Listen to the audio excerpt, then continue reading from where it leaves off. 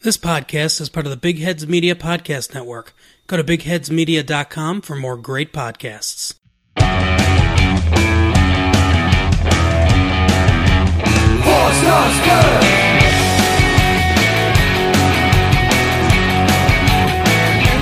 Four Stars Good!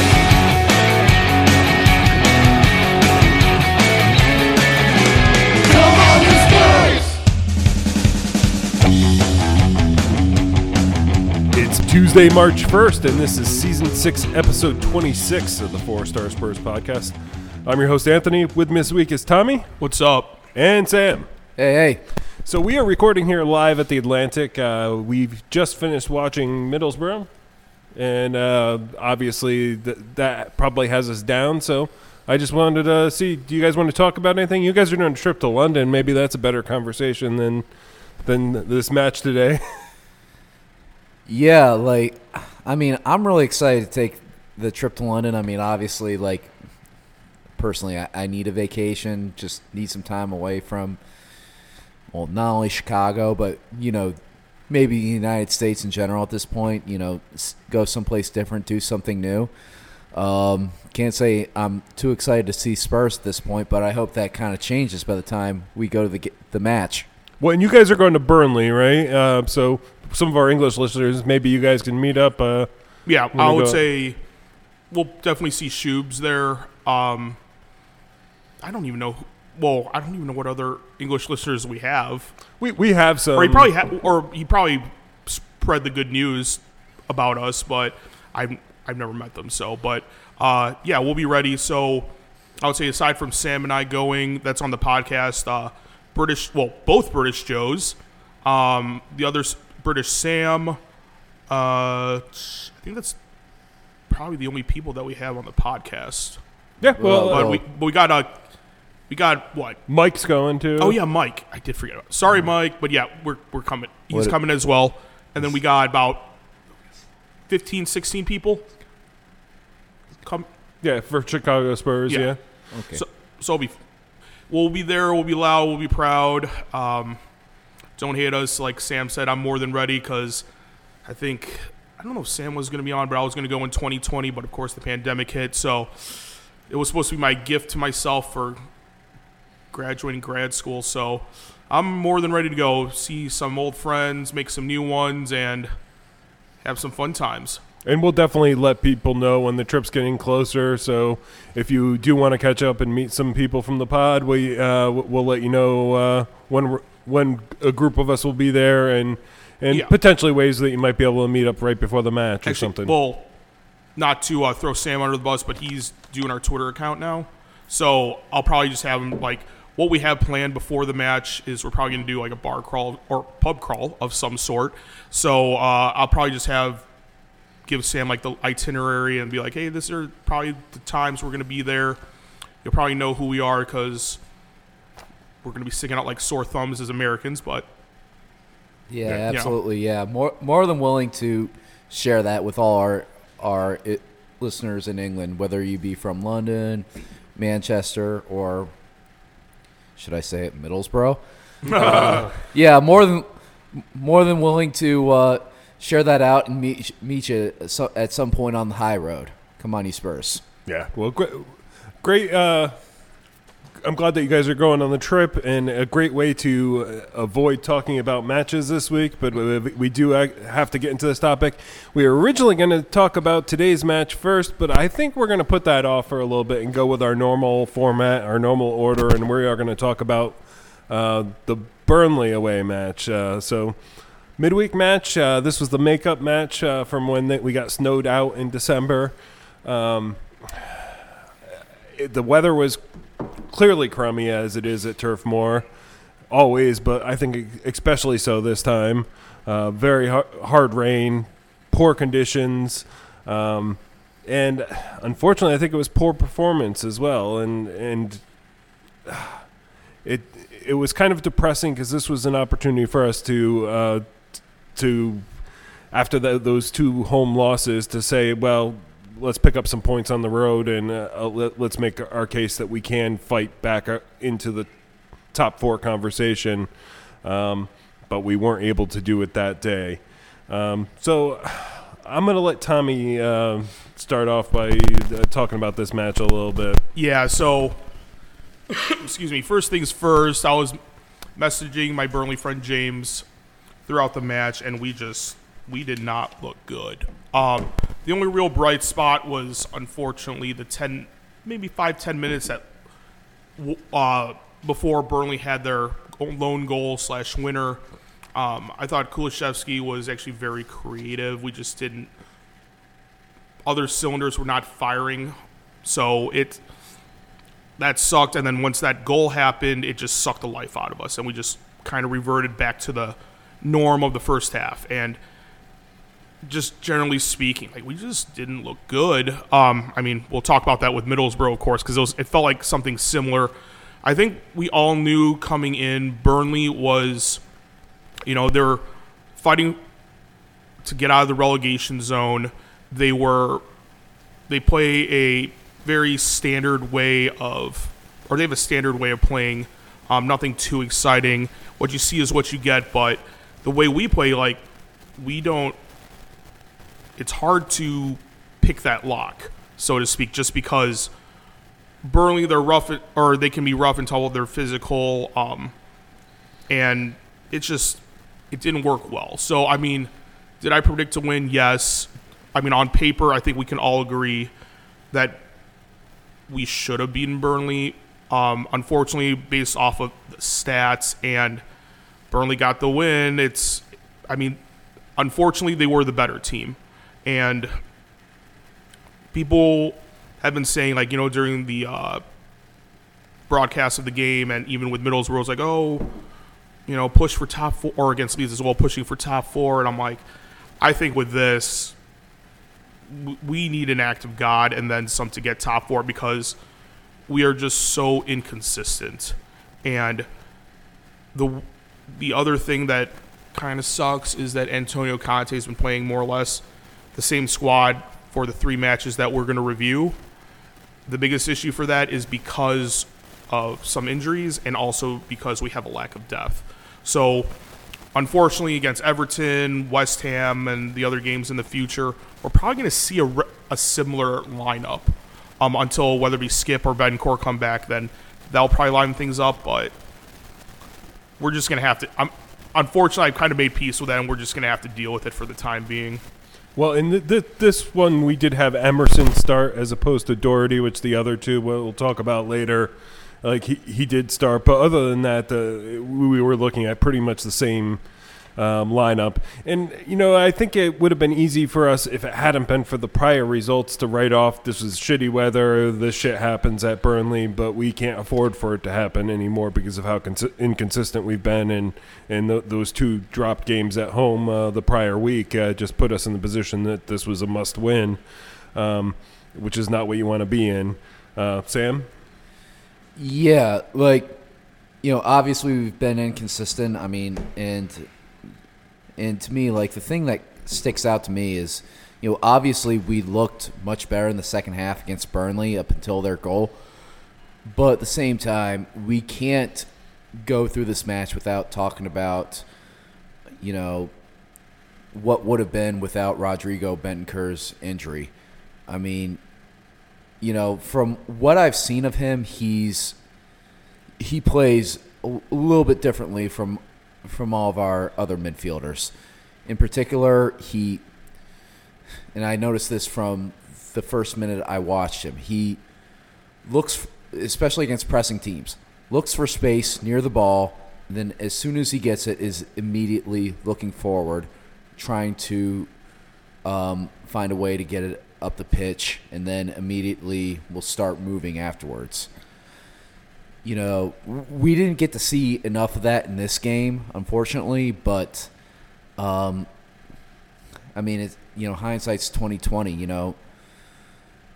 I mean, I can't say the game would have gone differently if he was in there, but the way that Burnley played in the second half, he may have been able to more or less match their intensity, and we may have been able to create something.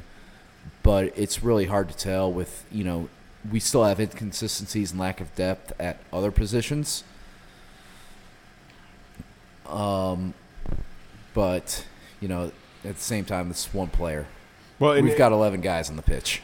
And we weren't that good in the first half either. And I think the extremeness of the weather at times forced us into making much shorter passes, which didn't favor us at all in that first half, which even I think Bentancur was impacted by that as well. Yeah, interesting you brought up the weather. I mean, aside from, like, you know, playing cold weather in Burnley, but so I was at the bar last Wednesday, and Peter was loyal listener Peter was here, and he was telling me that, like, against Southampton, it's like, I wonder what our record is against, you know, playing in the rain, because I feel like we just play like shit. And I think that actually makes a lot of sense just because of the players we have and the style we play. It doesn't suit playing like with a sluggish ball, and not like we have to play under more favorable conditions, you know, above 60 degrees, clear skies, you know, no precipitation, etc. And I've noticed against Southampton, you know, we were leading and then we lost the lead, of course. Burnley, we just looked terrible in the rain, and, you know, I'm trying to find a correlation, because it does make me wonder how in terms of the rain or any kind of bad weather, I guess, it's, you know, just how you said, the way we play, it just doesn't suit our style. Yeah, like, I completely agree with that, you know, and plus, for the most part, if you play our style, you know, in England where it regularly rains more often than it does in the United States or anywhere else in Europe, you're probably not going to fare very well at all. Yeah. I mean, I think it probably depends upon the match and the competition. And obviously, Burnley's used to playing in shitty weather, and they are playing kind of a rough and tumble system, as we would say, which probably benefits them in this type of crummy weather. But even the Bentancur injury was due to sliding in the rain. That and more power to him. He stuck it out and played the rest of that half, despite the injury. But I thought it was going to be a season-ending injury when I saw him go down, to be honest. But it obviously wasn't quite that bad. He was able to get up and play the rest of the half. But I think you have to be able to adjust when you're playing in those weather conditions, and it can't always be the same style. And I think we're really set up just to and that's not any fault of Conte. I think he knows how we have to change things up at times. But like we've just had a personnel problem all season. Like, our personnel is meant for different coaches, and we're trying to work them into a comprehensive new system, and you're spending all that time to work out a system that might not work in those weather conditions, but to try and train something else into them in 1 week time for just that match. How do you do it? Yeah, I completely agree there. It's, you know, we're playing something completely different than what we're used to playing. That, you know, this, you know, 3 at the back, 2 midfielders, you know, 2 wing backs. And let's face it, like, most of all of our wing backs were purchased to play fullback at some point in time. You know, it was really, I was very optimistic that we brought in Conte. I still really am, but at the same time, yeah, we don't have quite the personnel to bring in to really play his system. Just based on the fact that and I've said this before, like, we weren't able to bring him in during the summer. We brought him in, you know, halfway through the first half of the season. Not much time given at all, and he's actually done very well with, I think, what he has. Like, I think we'd be much, much worse if he weren't there. Yeah, if this was Nuno still at this point in the season, I think we'd be in a much darker place for sure. Yeah. I don't know. I kind of want to change the subject, though, because, I mean, weather, yeah, that's one of the factors, but that really shouldn't be a full excuse, of course. But one of the things that made me, or that kind of surprised me is Burnley's new striker, Weghorst, or Veghorst, or however you say it. I knew about him because he was signed from Wolfsburg. My friend, he talked about him. And then, he was the replacement for Chris Wood because he went to Newcastle. So it made me, I've noticed in the previous games that he did play, he was giving them good chances. And, realistically, he didn't score, but he was their MVP, and he tore us apart. And I'm not saying Burnley looked like world beaters, but they definitely looked like they could compete and have a fighting chance with that. And with him, it showed. Yeah, I fully agree with that. This is a guy who's been on the radar of several top clubs who are vying for European competition for some time. I remember reading about him back when Harry Kane was injured in 2019. He was touted as someone who was going to be a backup for him. So we've been linked with him in the past, and of course didn't fall through. I'm not going to get into that right now. So, and he regularly plays on the Netherlands national team. As a striker, that's no joke for them. So I wasn't necessarily surprised at he didn't score a goal, but wasn't necessarily surprised at the effectiveness of his play. Yeah.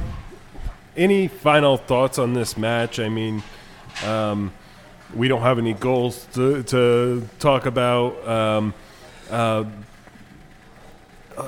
Any final thoughts before we go to MVP, LVP? I kind of wish I could make a farting sound right now, but I can't at the moment. So, yeah, I'll just say what we discussed is probably the most of it. What else is there to say? We didn't look good, or we didn't look great. We had a little bit of a shining moment that things were about to heat up. Burnley's scoring kind of just washed that away, reverted back to normal. We didn't really recover. For me, I was telling my friend, I'm like, you guys deserved it. Fair enough. My only wish is that if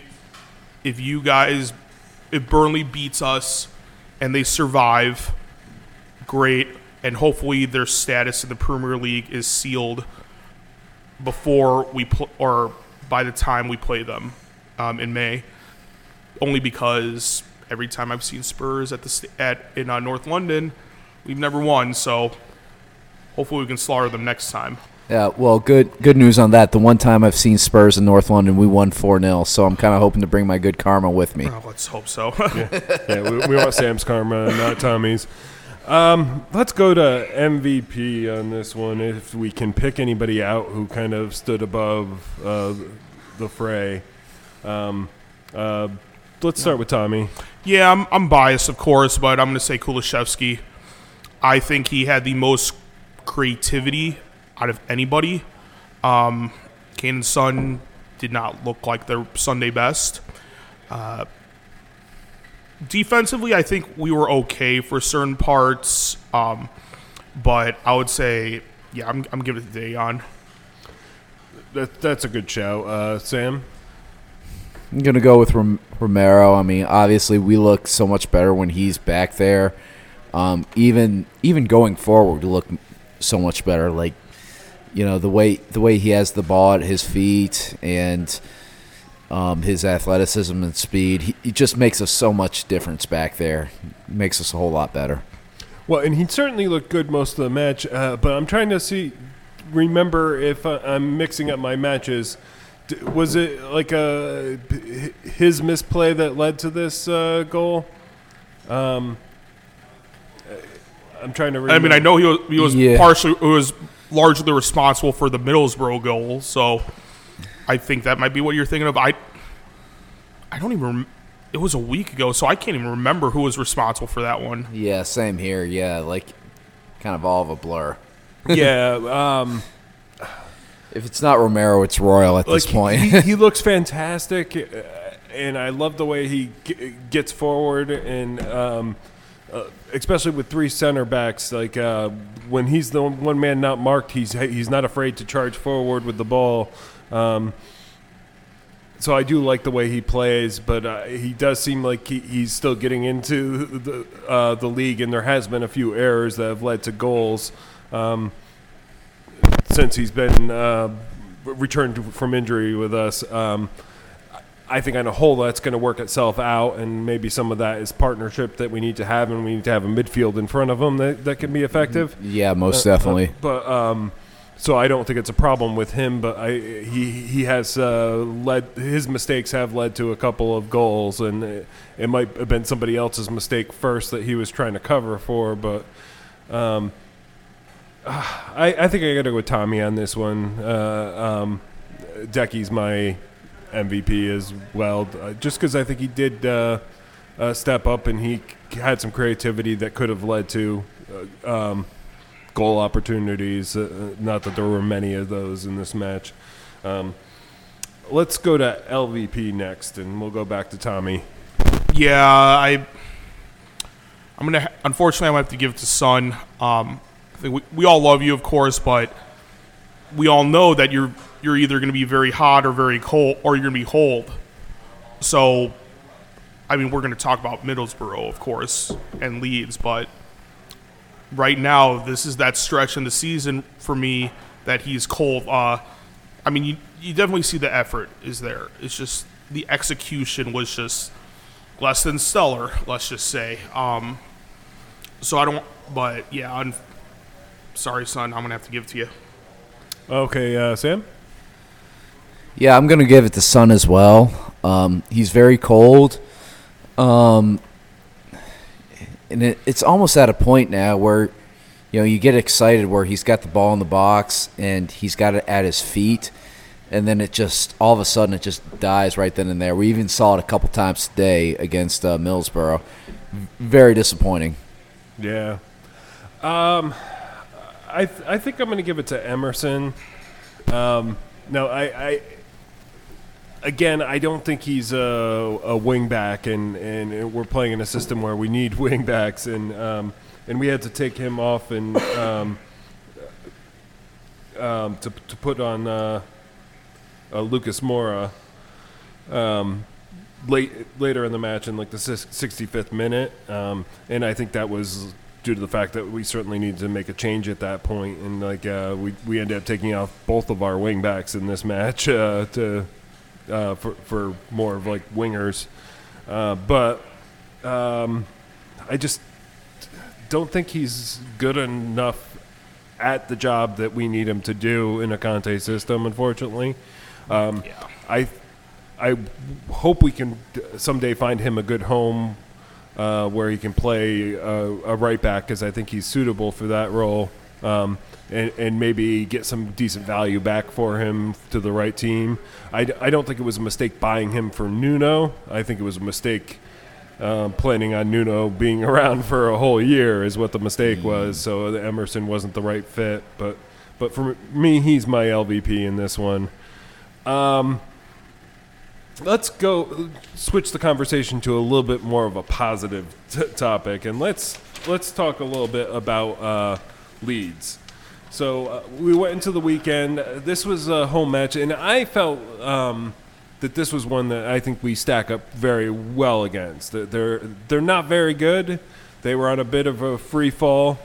Bielsa was not winning matches. It was but he still sets up in a system that attacks and comes after you, which favors us, who has a much more talented attack.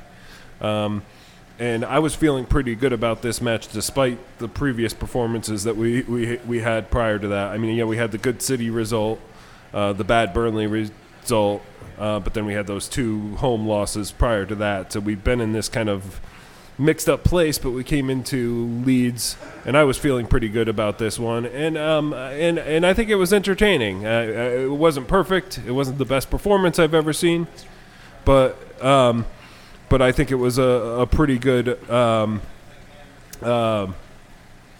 match in general for us. What do you think, Tommy? Yeah, I think, well, first half we looked great. I think the biggest thing for us is the story for Spurs this season is that we don't score goals early on. And, we got 2 goals within 15 minutes with, Doherty and Kulishevsky, which has been great. That tells me 2 things. How you're saying you had high hopes for this match. So did I.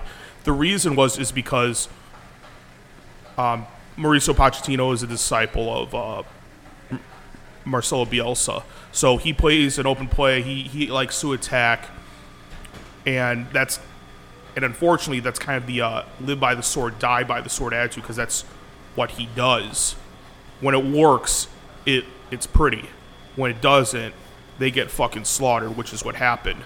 And so when we scored those 2 goals early on, it forced their hand even further because, they're, from what I remember, they're not in the relegation zone, but they're like 15th.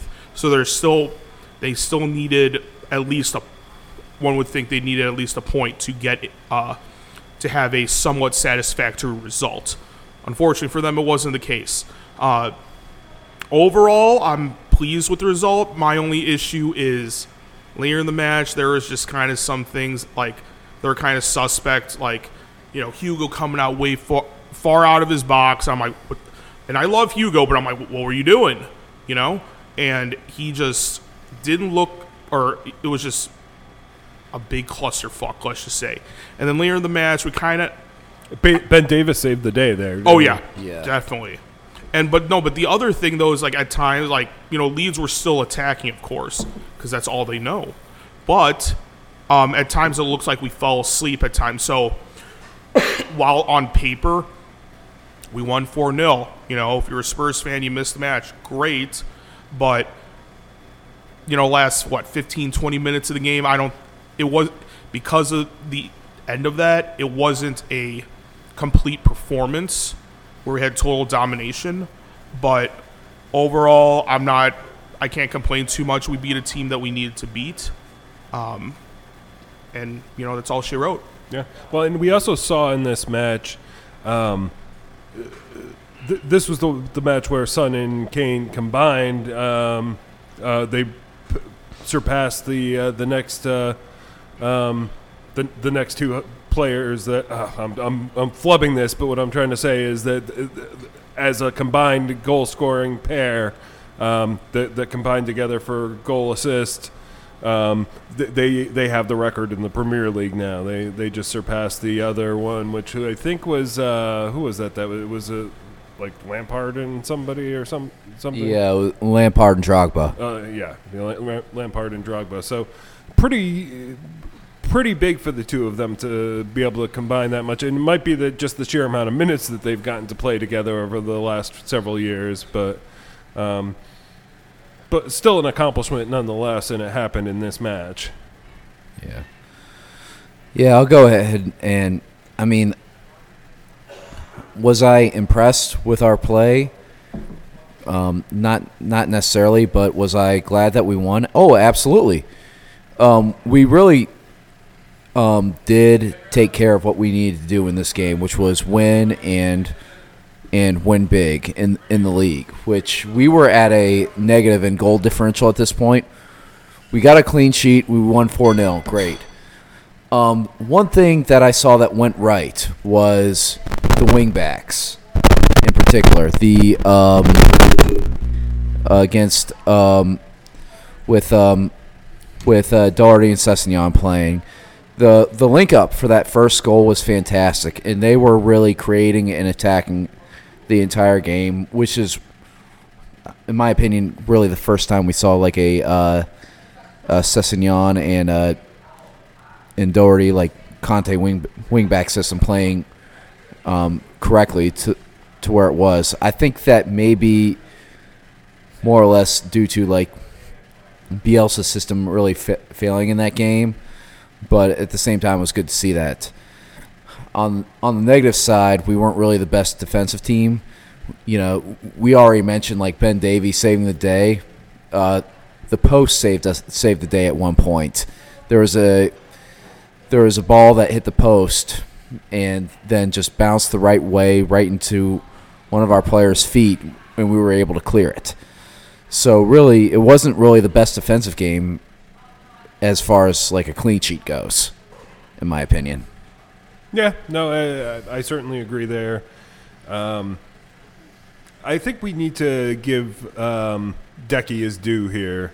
I think this was a great performance for him that day. I think it's worth spending a couple minutes talking about him and how he did on the day as a whole, because I think this is probably the peak of what we can expect out of him. Again, we've seen a guy who already has, what is it, 3 goals for us right now, and two goals in 3 starts for us. So that's probably a better record than anybody else that we've brought in recent years. I mean, Bergvine had a couple goals early on, and then we didn't see anything from him for a long time. So I'm sure certainly the jury's out, but I think it's what we've seen so far is good. Yeah, certainly the jury's out. I know Tommy's a massive fan, but from what I see so far, in my opinion, he has the staying power to be a very good player. For instance, all the things that take time and practice, whether it be the shooting, the crossing, the passing, he has the physicality to take on the defenders, but just all those things that I mentioned prior to that, those are the things that really take practice and a lot of hard work, and which really have staying power. I think as long as he's with Spurs, he's going to be a fair player. Yeah. Yeah, I'm not to toot my own horn because I've always loved Dion ever since I first saw him at Parma a few years ago. But I'm like, technically sound. He's very physical when he has the ball. Like he doesn't lose possession easily. He's able to keep it kind of similar to. I'm not saying as great as Moussa Dembele, but you can see some similarities. And like I said before, my only real, it's not a beef, but he's not a burner, so he's not as fast, but he's okay. But he can close down a little bit, so that helps. But everybody says, when Eriksson left, Bergvine was technically signed as a replacement, but technically we got another Scandinavian winger.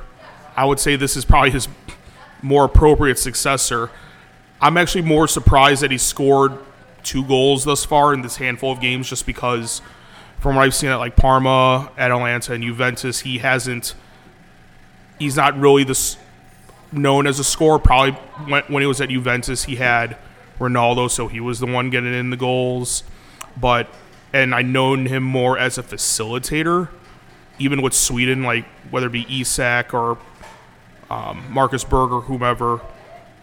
He was the one helping facilitate. So I think to help, or earlier on in the season when Harry Kane when he was in a little bit of a drought, him, if he can keep scoring some goals, every other game, especially when Son has that drought as well, this will help ease the workload from everybody. So it's a very welcome addition, let's just say. So how Sam says, I'm hoping he can maintain this, and then, eventually if we do, if this loan is permanent, he's going to look, or he can reach a new level. That's the plan, at least.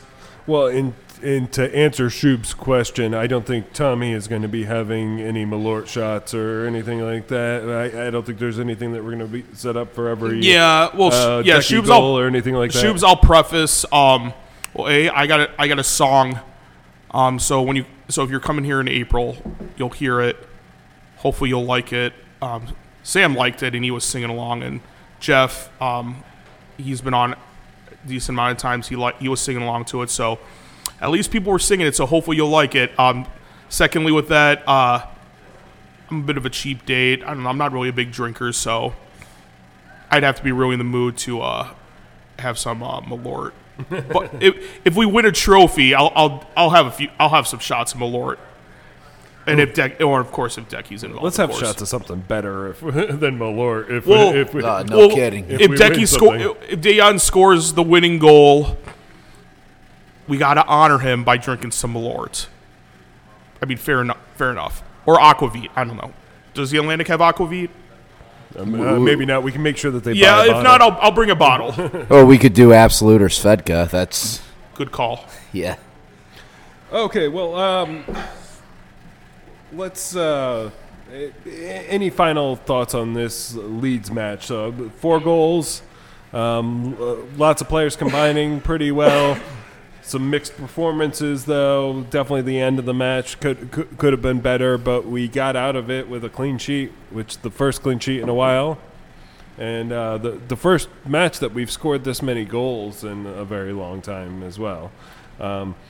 We just haven't been a high-scoring team for quite a while, so for us to capitalize off of a couple early goals, it's what we've been lacking. So I think in that regard, this was an upbeat performance that we can be a little excited about, but as we'll see when we get into our second half, we have less to be excited about coming up as well. Final thoughts on this match against Leeds? You know, a win's a win for us at this point. We got it 4-0. Like I said before, yeah, there were bad points, but at the same time, we were able to make up for those bad points with some amazing plays, whether it be from like Ben Davies, saving that goal from Hugo, or the great cross that just landed at Harry's feet for the third goal. Job done. Got it done when we needed, and it was uplifting at the time. Yeah, and we got Bielsa fired for this performance. I guess that's something. I do want to briefly mention, the Burnley match, like as we went into this, there was that press conference that Conte made, a kind of negative coming into this Leeds match. So getting a victory on that on the weekend following that, where he was saying, maybe I'm just not good enough, or maybe I'm not as good as everybody thinks, which was kind of a weird way to address things. I think we needed to have a big win after that to kind of reset things. So in that regard, I think this Leeds match was kind of mission accomplished. But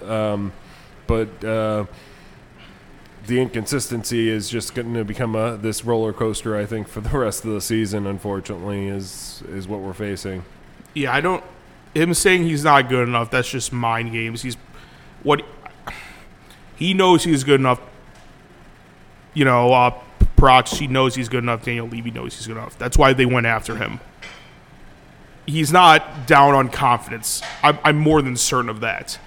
It's because of the current crop of players, the lack of depth, and the fact that we got some injuries right now. So I think it's pretty obvious that Conte saying this is the way of him telling Daniel Levy, open up the purse strings. I need to be backed. If you want to win, you can get the right players. If so, we can get a good chance of winning some trophies. I don't think it's not. I don't think it's that hard to dissect. I'm not saying he's trying to play a game here, but it's like, see the forest from the trees, I'm not taking too much stock into what he's saying, of course. Well, he's also trying to get a reaction out of the players. Yeah, or the players the other thing is like players probably like, we are good enough, or we can compete a little bit. With you coaching us, we can potentially reach new heights and so forth.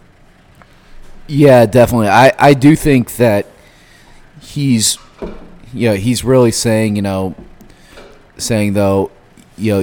trying to get to the players, he's trying to get to Levy, but at the same time, this is at least the third manager we've had that has said, the current crop, just in the lack of depth, it's just not enough to compete on multiple fronts, especially when you play in the English Premier League, which is by far the toughest and most competitive domestic league on earth.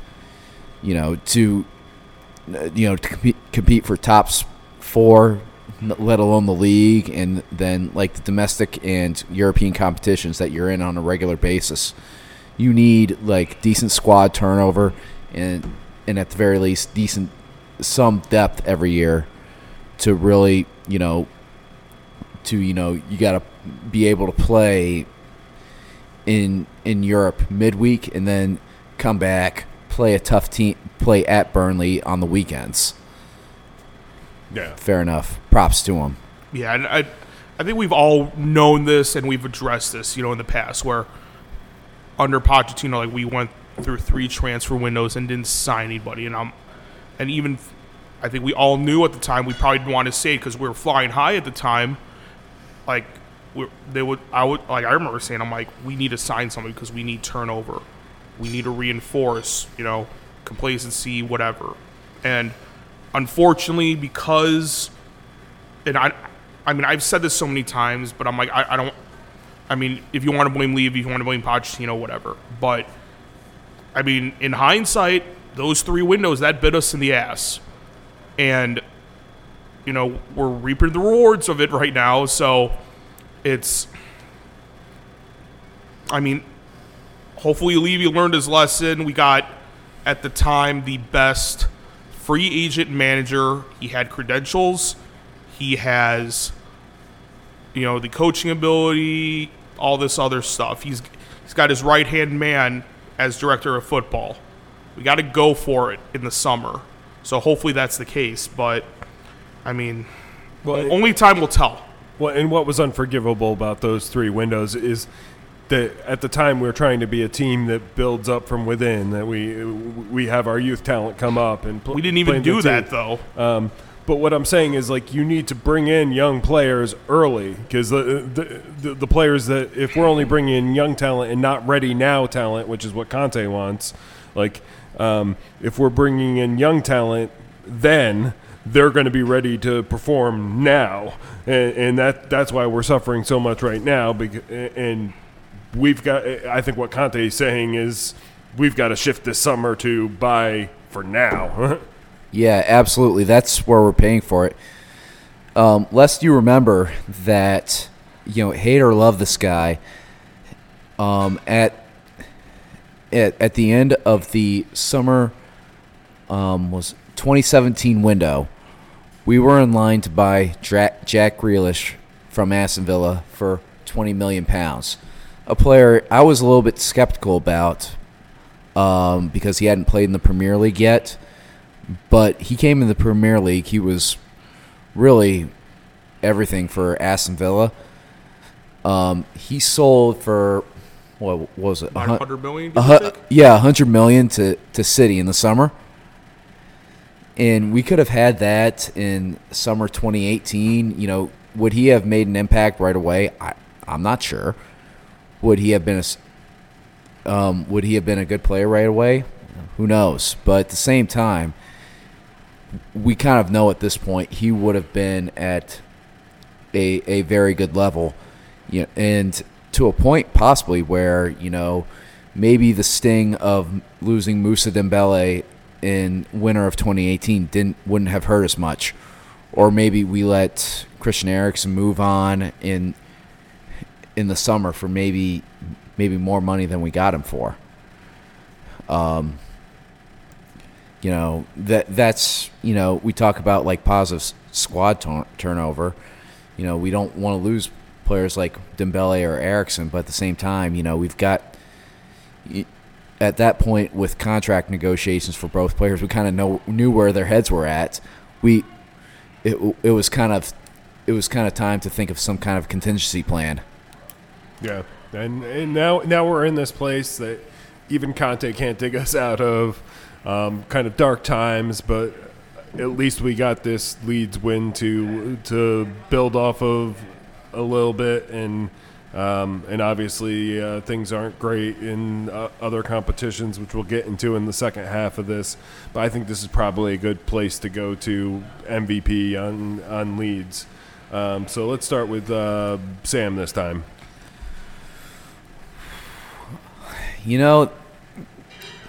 so many good things in attack. You talk about 4 different goal scorers. I think I got to go with Harry Kane. The way he creates, he scored a great goal.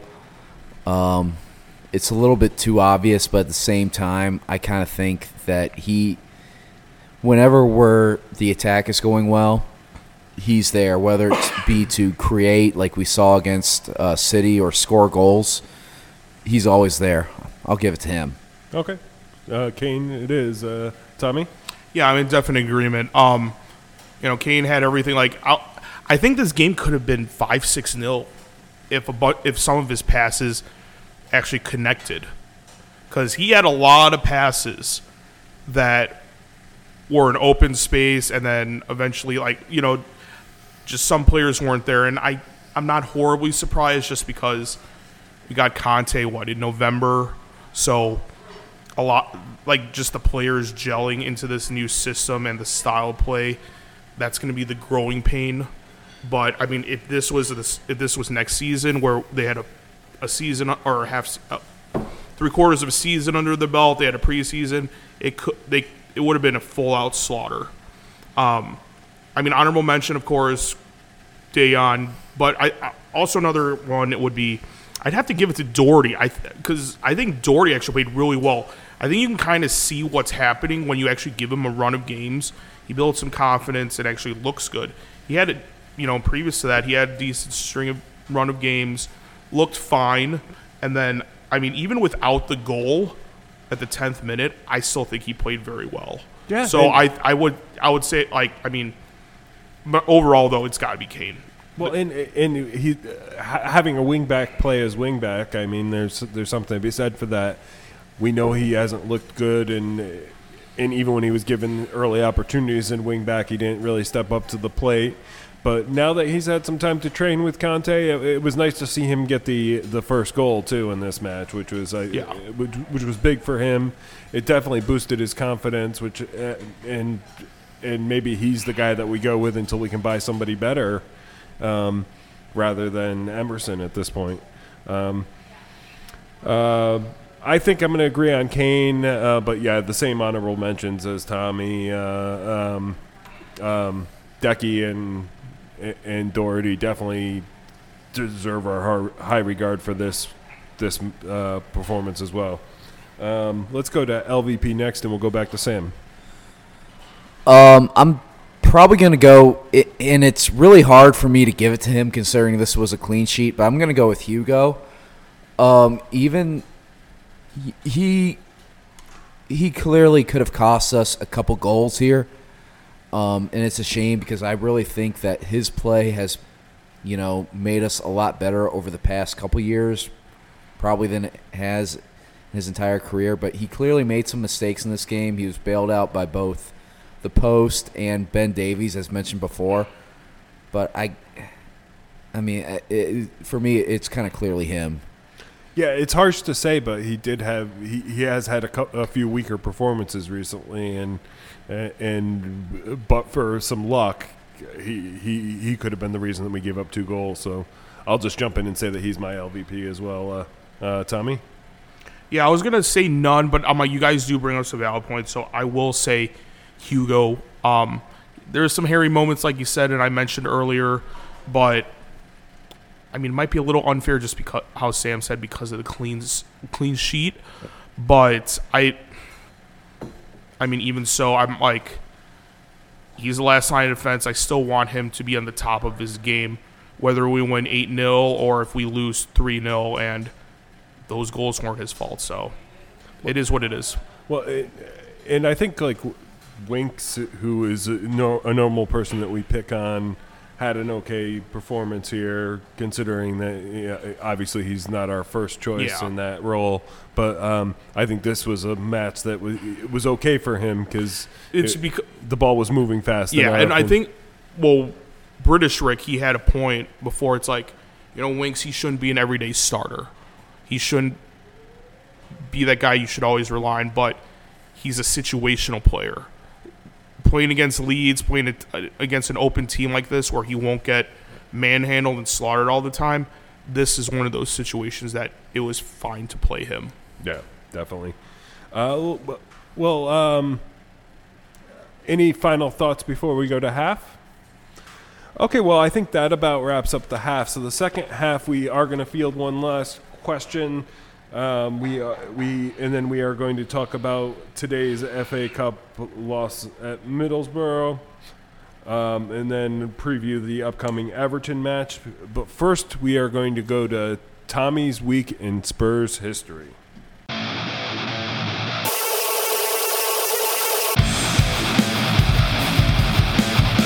It's time for Tommy's Week in Spurs History.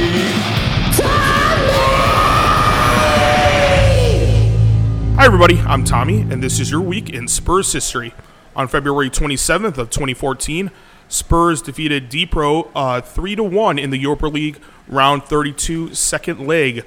Spurs were already down by 2 goals on aggregate when 3 goals were scored in 13 minutes to seal the win. Christian Eriksen scored the first goal, and Emmanuel Adebayor scored the other 2. February 29th of 1964 was one of the few times Spurs played on Leap Day. Spurs defeated Birmingham City 2-1, and goals were scored by Cliff Jones and Jimmy Greaves. March 4th of 1992 was the birthday of former Spurs midfielder Eric Lamela. He'll be 30 years old this year. Lastly, on March 4th of 2007 was one of the classic London derbies in recent time, and personally one of my favorites. Spurs beat West Ham 4-3 in a 7-goal thriller. Spurs were down 2-0 in the first half before mounting a late winner by Paul Stalteri. Additional goals were scored by Jermaine Defoe, Teemu Tainio, and Dimitar Berbatov. I'm Tommy, and this is your week in Spurs history. Well, thank you as always, Tommy. Great segment. Sam, you want to jump in with something? Yeah, I just wanted to say, kind of like not Spurs related, off topic. You mentioned the win against Dnipro. Yeah. Obviously, we know where that is. That is in Ukraine. We here at the podcast really give our thoughts and best wishes to the people of that city and country. I gotta say, it's really all I gotta say about that. No, here. I think most of the world is standing with Ukraine right now, and we obviously don't get political very often, but I don't think this is very political. I think this is something that the world is kind of standing behind. So I think it's okay for us to speak up and say that, it's kind of dark times there, but we're behind them as well. And I've enjoyed when we've had matches that we played there in Ukraine as well, even though the conditions sometimes in the winter aren't so great. But it's always been a fun experience to have those matches in Europa League to go there and have that experience. So thanks for that, Sam. But I want to roll into the second half, and we are going to talk about Middlesbrough. But we do have one question that kind of goes a little bit towards Burnley and the low block, and kind of our mixed match performances, but I think it's a good place to start the second half. So let's go to Big Bird's question, Tommy. Thanks, Anthony. Again, this is from Big Bird. His question is, what basic skill are we missing as a team that make us so damn feckless against a low block? We're rock stars against City and Leeds, but we're chumps every time against Burnley, Southampton, etc.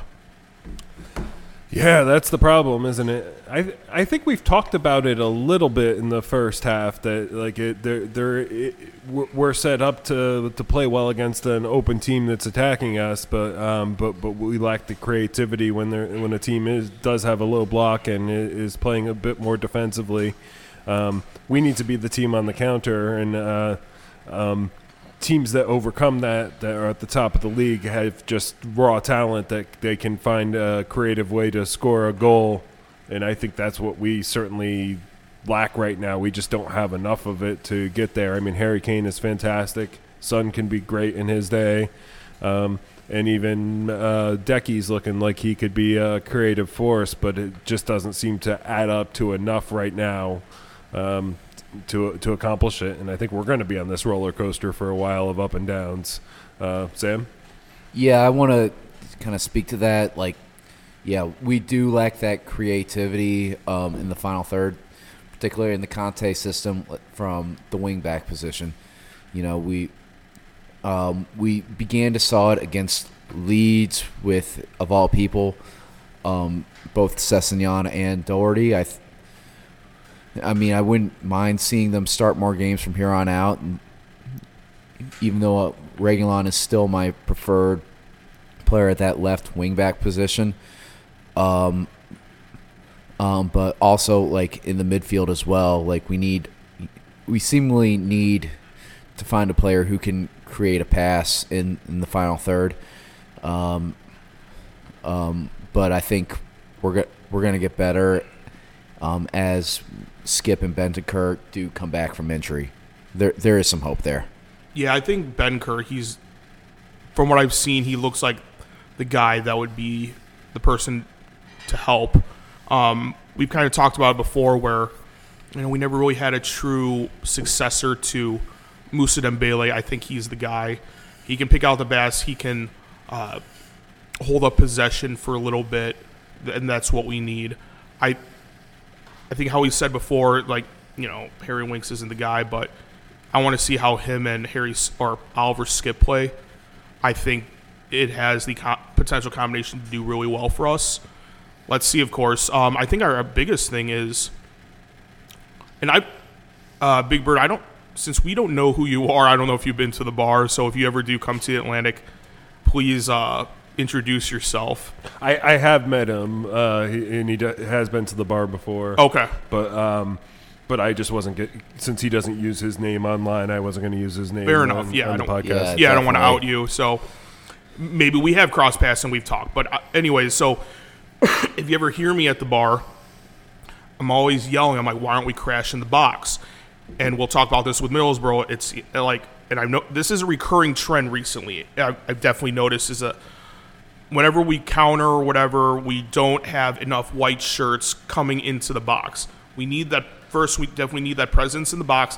B, we need people that can cross. I think Kulusevski can cross, but he doesn't do it that often.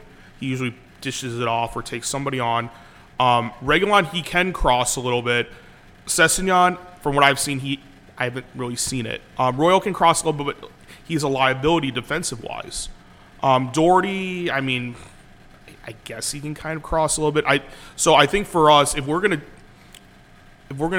dislodge this little block, we need more presence in the box and also people that can actually cross into it.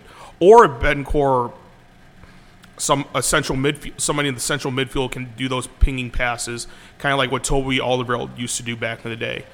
And the biggest thing for me, I mean, I'm no expert. We're all armchair quarterbacks here, of course. But take as many chances as you need. Maximize your chances. One of those bound to go in. One would think. The other option, I think, is, and we'll talk about this against Middlesbrough, but we always have to think counterattack. We have the speed and we have the personnel to do it. I'm assuming Antonio Conte is instructing the players otherwise, but I'm like, that's another way to beat them. The way I think of a low block is, think of it as a zone defense in college basketball. They're going to keep moving back and forth, side to side and wherever, based on the person that has the ball. So for me, the way to beat that, and of course, armchair quarterback here, is wait until you see that little seam or, that defender slip up. Then you go in through that avenue and then create your scoring chance that way. But again, what do I know? Well, and yeah, to your point, like what we saw with Leeds, like Leeds man marks, so that creates an advantage for us because we can pull them out of shape constantly. But when a team doesn't leave their shape, that's where we struggle. So you have to make them make a mistake, and I think that sometimes that's going at them, forcing an error. Sometimes it's taking shots from distance, and sometimes it is just catching them in a counter situation. Rope-a-dope, get them to come far forward and then get past them fast. And Conte does seem to work on clever passes through the midfield, but we see it fail a lot like we did in this Middlesbrough game. Like where we were constantly resetting, when we did try and go on the counter, we would ping the ball a couple times, and then somebody would lose the ball somewhere in the midfield before we could even get to their final third, and or if they got on us too quickly, we would just try and reset and come back at them again. So we were never making that many creative attacks in this Middlesbrough match, which it was a very frustrating match to watch, especially against a championship side, physical side, but one that we should be able to handle and beat, even at their home. This was just a frustrating match to watch all around, and we didn't have the weather excuse like we had at Burnley to blame it on. Sam? Yeah. With this match, again, it was tough to watch, but again, it was very much, to me, it seemed like we were playing Wolves or Southampton again. This was a team that presses us in the middle of the park, which we normally don't do well with. We were better with teams that, attack forward, play high line, and virtually let us create open space. Again, we're not very good at finding our own open space when it comes to that position. And granted, we had our chances in this game. I felt like we had a few chances. Lumsley, their goalkeeper, I think that's how you pronounce his name. I thought he had a very, very good game. The kind of game that a championship keeper would need to have in an FA Cup against a Premier League team. There were a few open chances that we had that he stopped. Sometimes we kicked it right at him, but there were times where he did make a great save. I think it was that last Kulusevski chance where the ball just slipped right by him. But the back heel, yeah. Yeah, back heel. He had the awareness to scoop that up. But, again,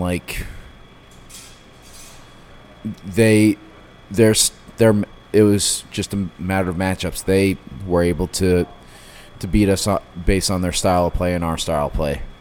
Well, and when you go over the 90-plus minutes with this extra time, they looked like they were still up for it after, at 100 or 110 minutes. They still looked like they were gung-ho and ready to go for it, and we looked completely knackered at that point in this match, and we needed to be all the way there until the end, and we just certainly weren't in this match. Yeah, I don't know. It was very frustrating. I know that the fact that Middlesbrough is a league below us, they're going to be more rough and tumble and physical. Fair enough. It's just, from what I saw on the field, the one word that can describe the majority of the team was listless. Just looked like they weren't really motivated or didn't have any passion or anything. In their head they might have been. But it's just, I don't know. We did not look good. And how you guys said, Middlesbrough, where they were up for it, whether it be the home crowd or just the fact that they were the giant killers previously with Manchester United and now us.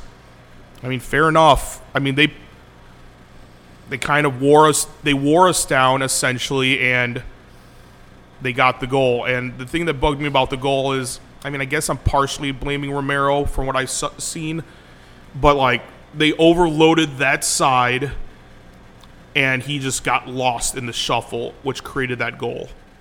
And fair enough to them. I don't know. My only saving grace is, even though we're not looking good right now, this does mean less games for us, which definitely aids because of the lack of depth. This could help us push for a Europa League spot. I don't know if we want it or not. Maybe fourth place if we're up for it. I don't know. That remains to be seen. But, realistically, just because of the squad we have and the injuries that we have with Bentancur, Skip, Lucas Moura right now, less games the better. We can focus on all Premier League games. for the rest of the season, and that's the only silver lining that I can really take, because everybody looked like for the most part, everybody looked like utter shit. And I mean, like I said before about Burnley, on paper we look like we're the better team, but depends on will and want, and by the looks of it, Middlesbrough wanted it and they willed themselves to that win. You know, I kind of agree with that being a positive, that, you know, we have more chances to focus on the Premier League.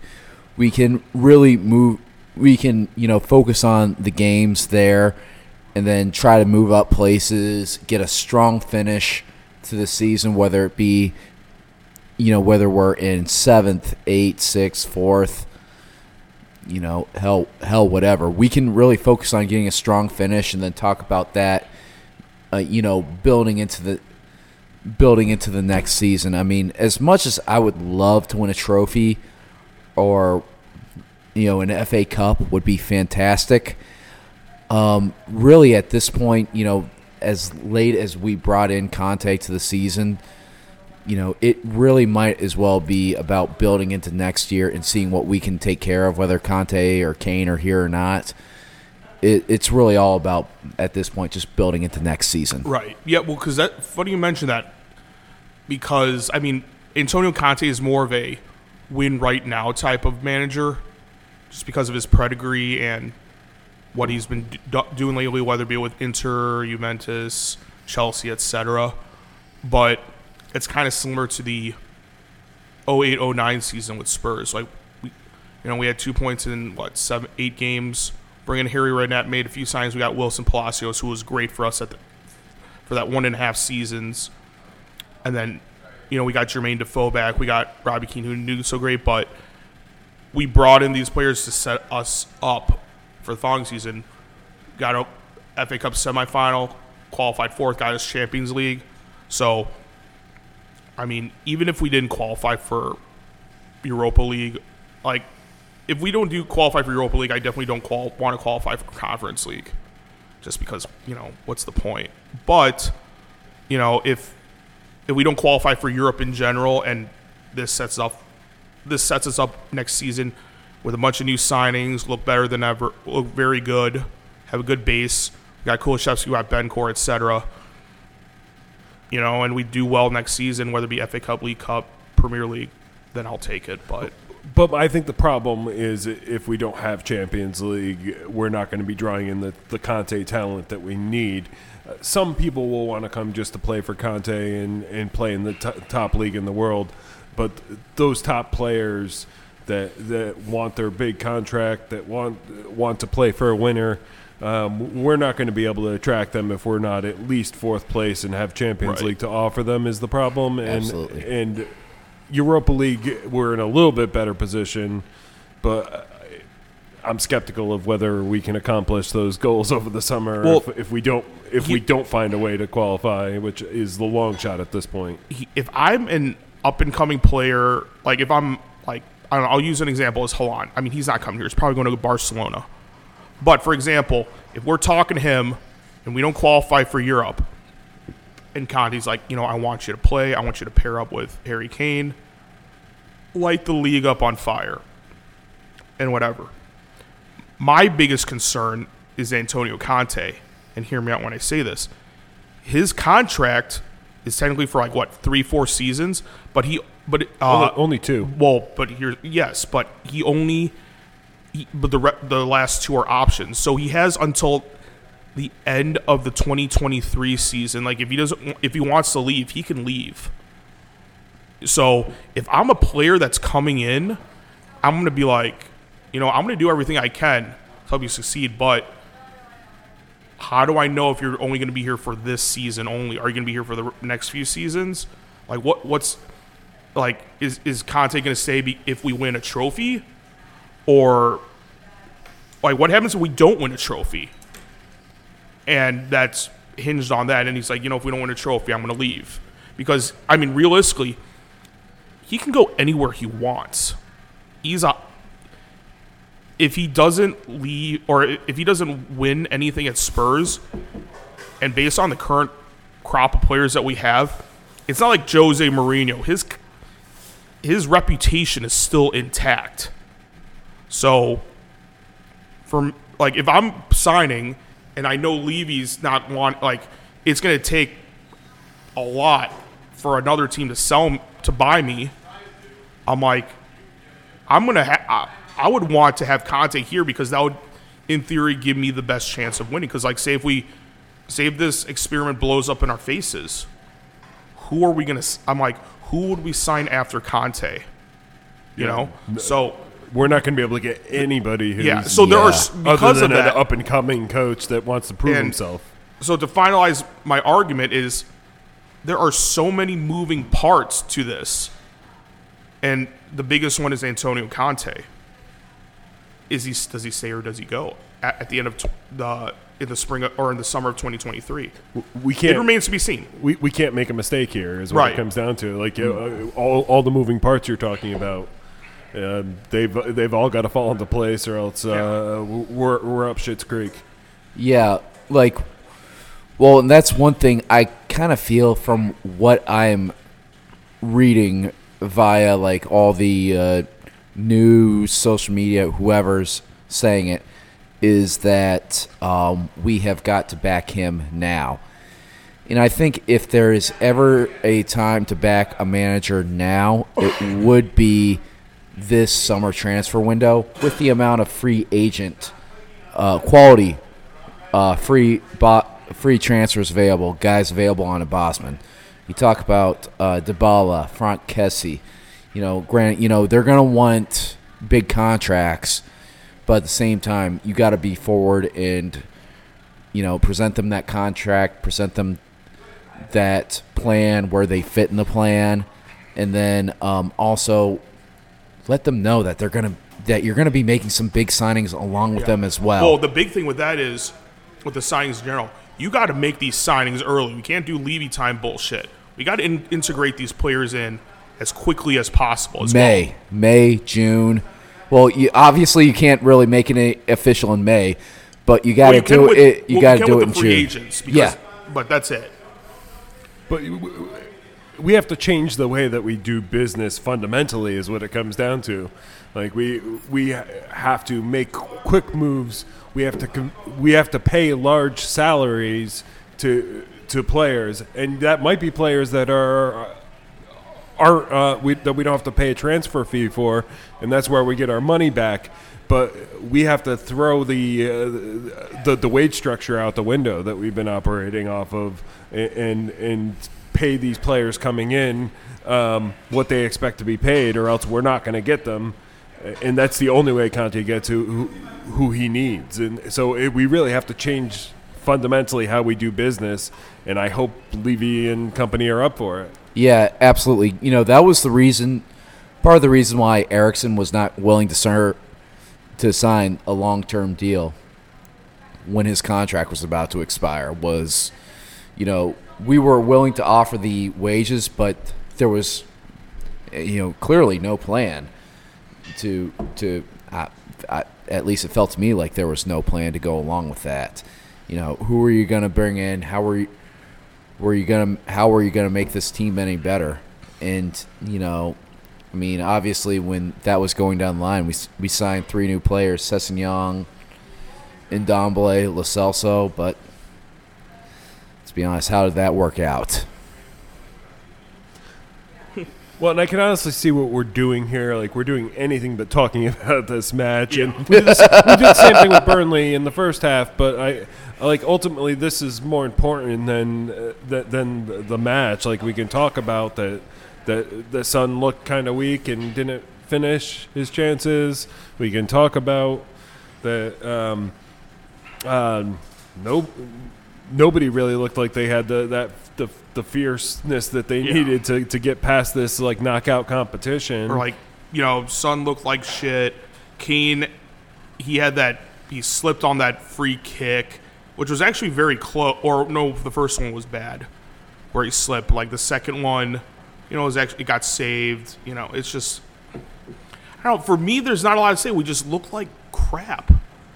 We didn't didn't feel like we were up for it, and like I said, Middlesbrough wanted more. I just, no offense to you or Anthony, Sam, or the audience, but I'm like, I'm not saying it's open and shut, but it's like what I've said is pretty much what I'm going to say. It was just, aside from that, it's just overall frustrating. Yeah, we can't. I don't know what to add. We can't do 2 matches a week, so maybe this is good for us at least for the rest of the season until we can add some depth to the squad. Because with who we cut loose, who had to be cut loose in the winter window, we just don't have enough left to play these matches if we're talking 2 a week. And when we have some of these replays, I think we're going to struggle too. But maybe if we get to 1 a week, that we'll be able to be fit enough and strong enough to be able to work out the results in Conte, and he'll have a full week to train with the squad, and maybe we can at least just get through this. I think that's all we can hope for, and that's the only saving grace of this match. I mean, I wanted to stay in the FA Cup, but realistically, whoever we were going to draw in the next round, and we'll see who Middlesbrough draws probably. I think the draw is tomorrow after the match is tomorrow. Thursday. Oh, Thursday. But we'll see who they eventually draw, and it's probably going to be somebody we would never get past anyway. So yeah, we went out earlier. Or, could be cliche Spurs, though. Like, there's sometimes we made cup exits, and the next team, like the team that beats us, it's like some softball team in, like, Championship or League One or a relegation battle team. So you never know. I mean, of course, hindsight's always 20/20. I'm just and I was looking because I'm going to, for anybody that's in Milwaukee, I'm actually going to be in Milwaukee the weekend after St. Patrick's Day, and we're supposed to play West Ham. And I saw West Ham's playing Southampton. I'm hoping West Ham are in the FA Cup, so that weekend is supposed to be FA Cup as well. So if West Ham wins, that game's going to be postponed. So I'm kind of hoping West Ham loses just so we can spread out our games as well, because we've had just the congestion we've had, whether it be Christmas time or whatever, or now, it's just we've seen some good things, but there has been a lot of bad things as well. Yeah, the congestion has certainly killed us, and there's no other way around it that we just do not have the depth to get through it. Any final thoughts on this Middlesbrough before we go to MVP, LVP? Got nothing. Let's do MVP. We'll start with Sam.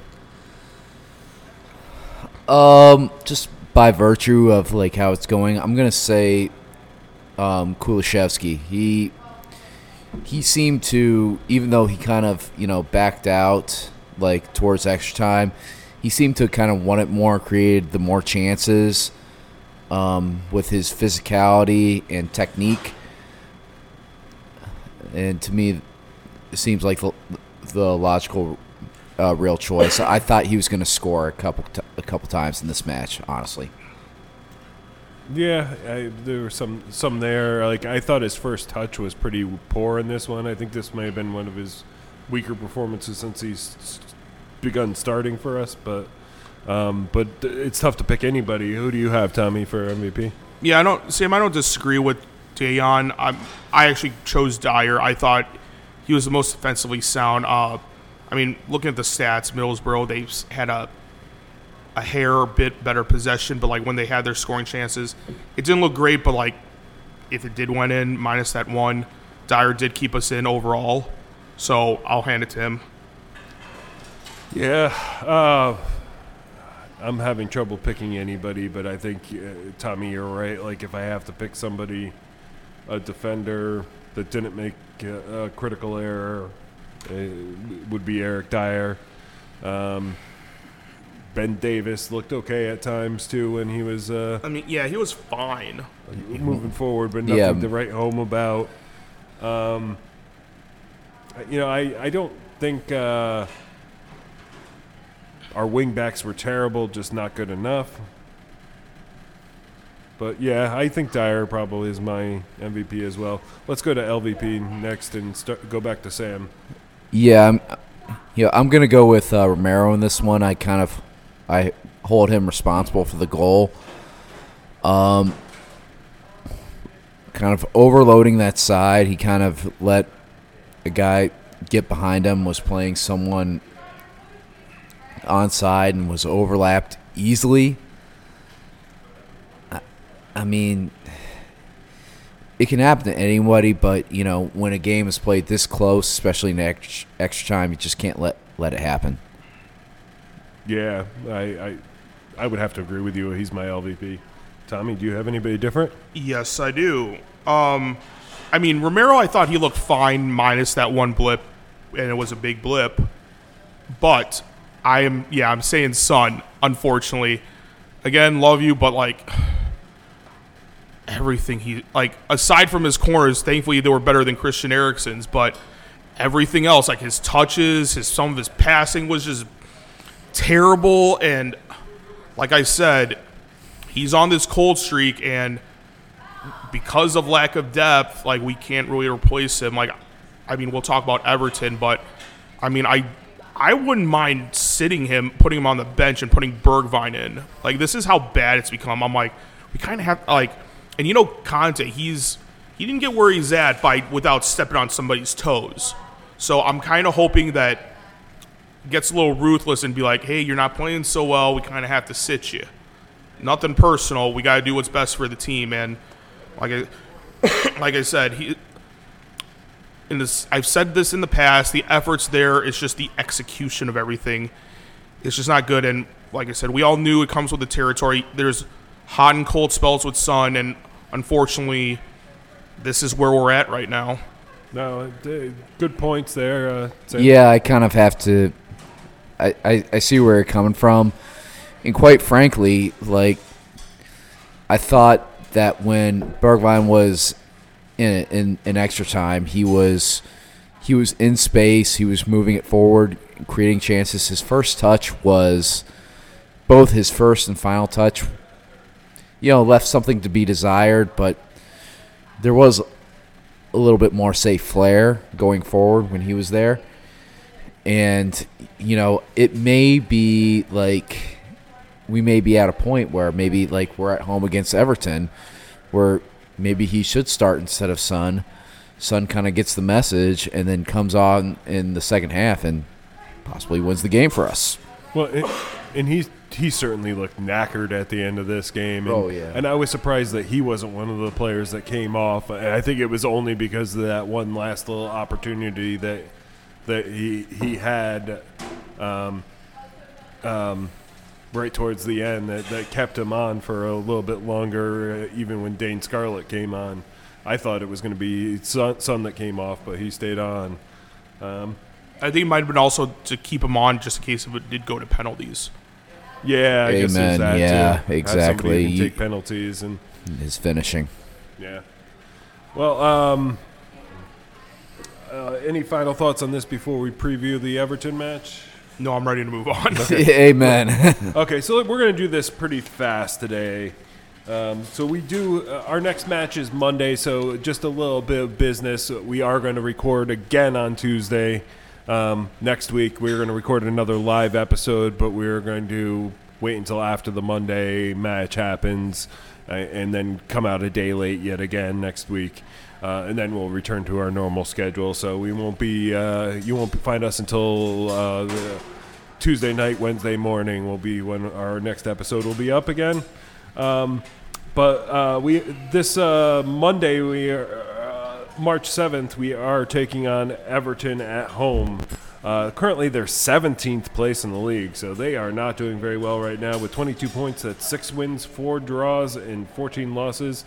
They did lose at home to Man City this past Saturday. They lost to Southampton prior to that. They did beat Leeds as well. They lost to Newcastle, beat Brentford. So they've had mixed performances. They are taking on the Boreham Wood in the FA Cup on Thursday. Their top goal scorer right now is Damari Gray. Richarlison's up there as well.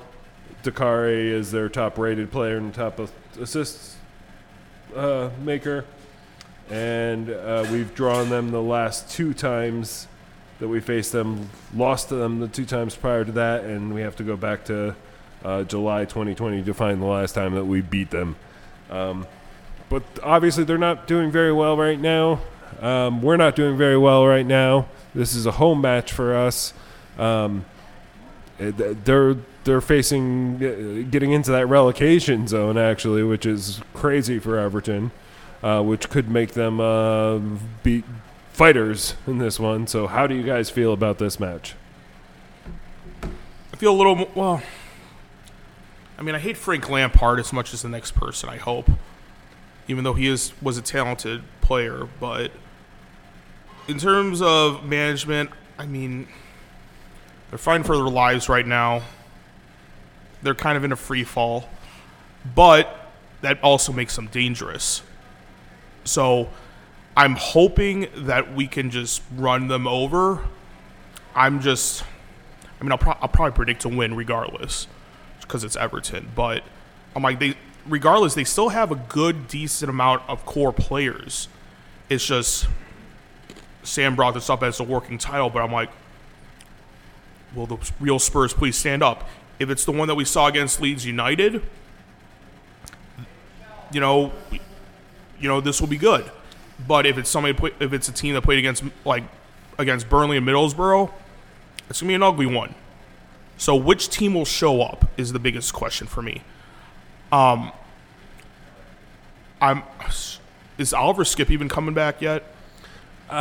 He was like 2 to 3 weeks from the injury, so it's feasible, but I wouldn't expect him to start. Okay. Well, apparently Bencourt's out for a few weeks as well. So I'm like, the biggest thing is, and British Rick has talked about this numerous times, is of course our midfield. I mean, this can get ugly. So I'm like, I'm not even sure what kind of brand of football that Frank Lampard deploys out there. So can anybody tell me? Are they open or like attacking, or it's kind of just like in the middle, more defensive? They've been a mess from everything that I could see, but I haven't sat down and watched Everton match in a while. But like it's kind of a mess because they're going from very tough sides like City last week to like a team like Leeds that they handled well, because similar to us, they probably handle a team that's going to come after them a little bit better. But it's tough to say what we're going to see. I'm not really sure what the going strategy is at this point. Yeah, I am. I'm not quite sure what to think of Everton at the moment. I would call them a team in transition, but in the situation they're in, they have to do something, figure out who they are right away. Very much in the same way we do, only the difference is we know where we're going to be in the Premier League next year, I feel. We're competing for European spots. They're competing for just being in the Premier League, for crying out loud. That's, completely different spot, kind of similar to what we were at with Burnley. Granted, I do think Burnley, just because, they've had the same manager for a while, they have a philosophy that they were a tougher opponent, and the fact that we're at home does help us out. But there is a potential nightmare scenario that this is a homecoming of sorts for one Dele Alli, player that I love. Him, as far as I know, his performances have not been spectacular so far for Everton, just like they haven't been spectacular for a couple years for us. But I kind of have like this nightmare scenario of him coming on and having a big game. Not to mention they added on Donny van de Beek as well. Those are two decent attacking and creative additions for them who could possibly cause problems. I mean, I don't know. Like I said before, will the real Spurs please stand up? Yeah, so I was actually Googling it. Apparently, he likes to be aggressive and press. So I don't think it's be as aggressive as like what Pochettino or Bielsa does, but the fact that they have Dele Alli and Donny Van de Beek, it's just. I still rate Van de Beek. His career at Man United for now has been kind of stop and go. So it's just he has the. Oh, what were you gonna say? Go ahead. Yeah, and I actually thought for a while he'd be an ideal Eriksson replacement for us. Yes, I still believe the talent is there for Donny, and if he can kind of restart his career or restart what he's doing at Everton. And does well for this loan and goes back to Man U, so be it. But based on what I just read then, this game is probably going to be a little more open. So in terms of the real Spurs standing up, and based on what I read, I would be more inclined to believe that we should be able to beat them and the game will be more open. I mean, our back three, for the most part, is still defensively sound with Romero, Dyer, and Davis. Biggest issues, of course, is can central midfield hold together? Can the wingbacks do well? Attacking, like I said with Son, I'm kind of hoping he's benched and we see Bergwijn. Let's see a new fresh face because in addition to that there could be some depth to that. So I think Dejan's probably going to start, and of course Harry's going to start. So if the attack is going to be firing on all cylinders with or without Son, or Son actually breaks out of his cold spell. And he does well against Everton. I think a win is definitely feasible here right now. I hope so. Well, let's roll that into your prediction, Tommy. I don't think we're going to shut them out, just because. I mean, Leeds United, we shut them out with a little bit of luck, but more or less we had control of the game. And for anybody that has been a fan for a while, I kind of see Everton similar to West Ham back in, 01, 02, or 02 or 03. Like, they were really good, but they got relegated that year. So, Everton, on paper, they still have a lot of talent, whether it be Calvert-Lewin, Donny Van de Beek, Dele Alli, etc. Jordan Pickford's, I still would say he's very suspect. I don't rate him as a great goalkeeper. I think he's kind of like the new wave of Joe Hart type of goalkeepers, where they're masked by the defense being good and he just being bang up average. So because of that, I'll be optimistic and say we win 3-1. I'll say Kane has 2 and Dejan gets 1. Okay. How about you, Sam? Yeah, after you mentioned Lampard's style, I do feel a little bit more optimistic in this. I also think 3-1.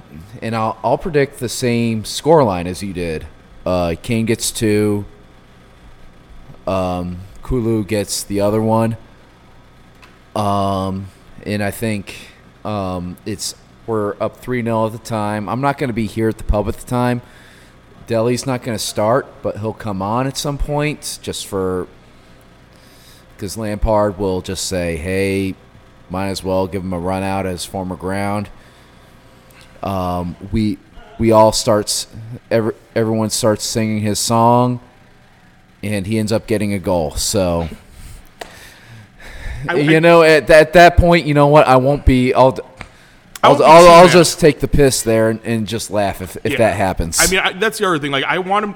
I have nothing against him. I just think his mind's somewhere else, or has some issues going on, whatever. But I'm he left the club with dignity. Unlike Berbatov and Modric, they can fuck off. But regardless of that, I still want Dele Alli to do well, and hopefully, his career can get restarted again. Absolutely, yeah. For me, I'm not as optimistic as you guys. I think this is a team that gives us trouble. And despite the fact that I think that the styles of play should match up well for us, I just don't see it going well. I'm going to say it's a 2-2 draw. We get a goal from Kane, and we get a goal from Decky as well. But we just can't get it across the line. It's only a point, and we're in a really bad position in the league afterwards. Any final thoughts before we wrap up the episode?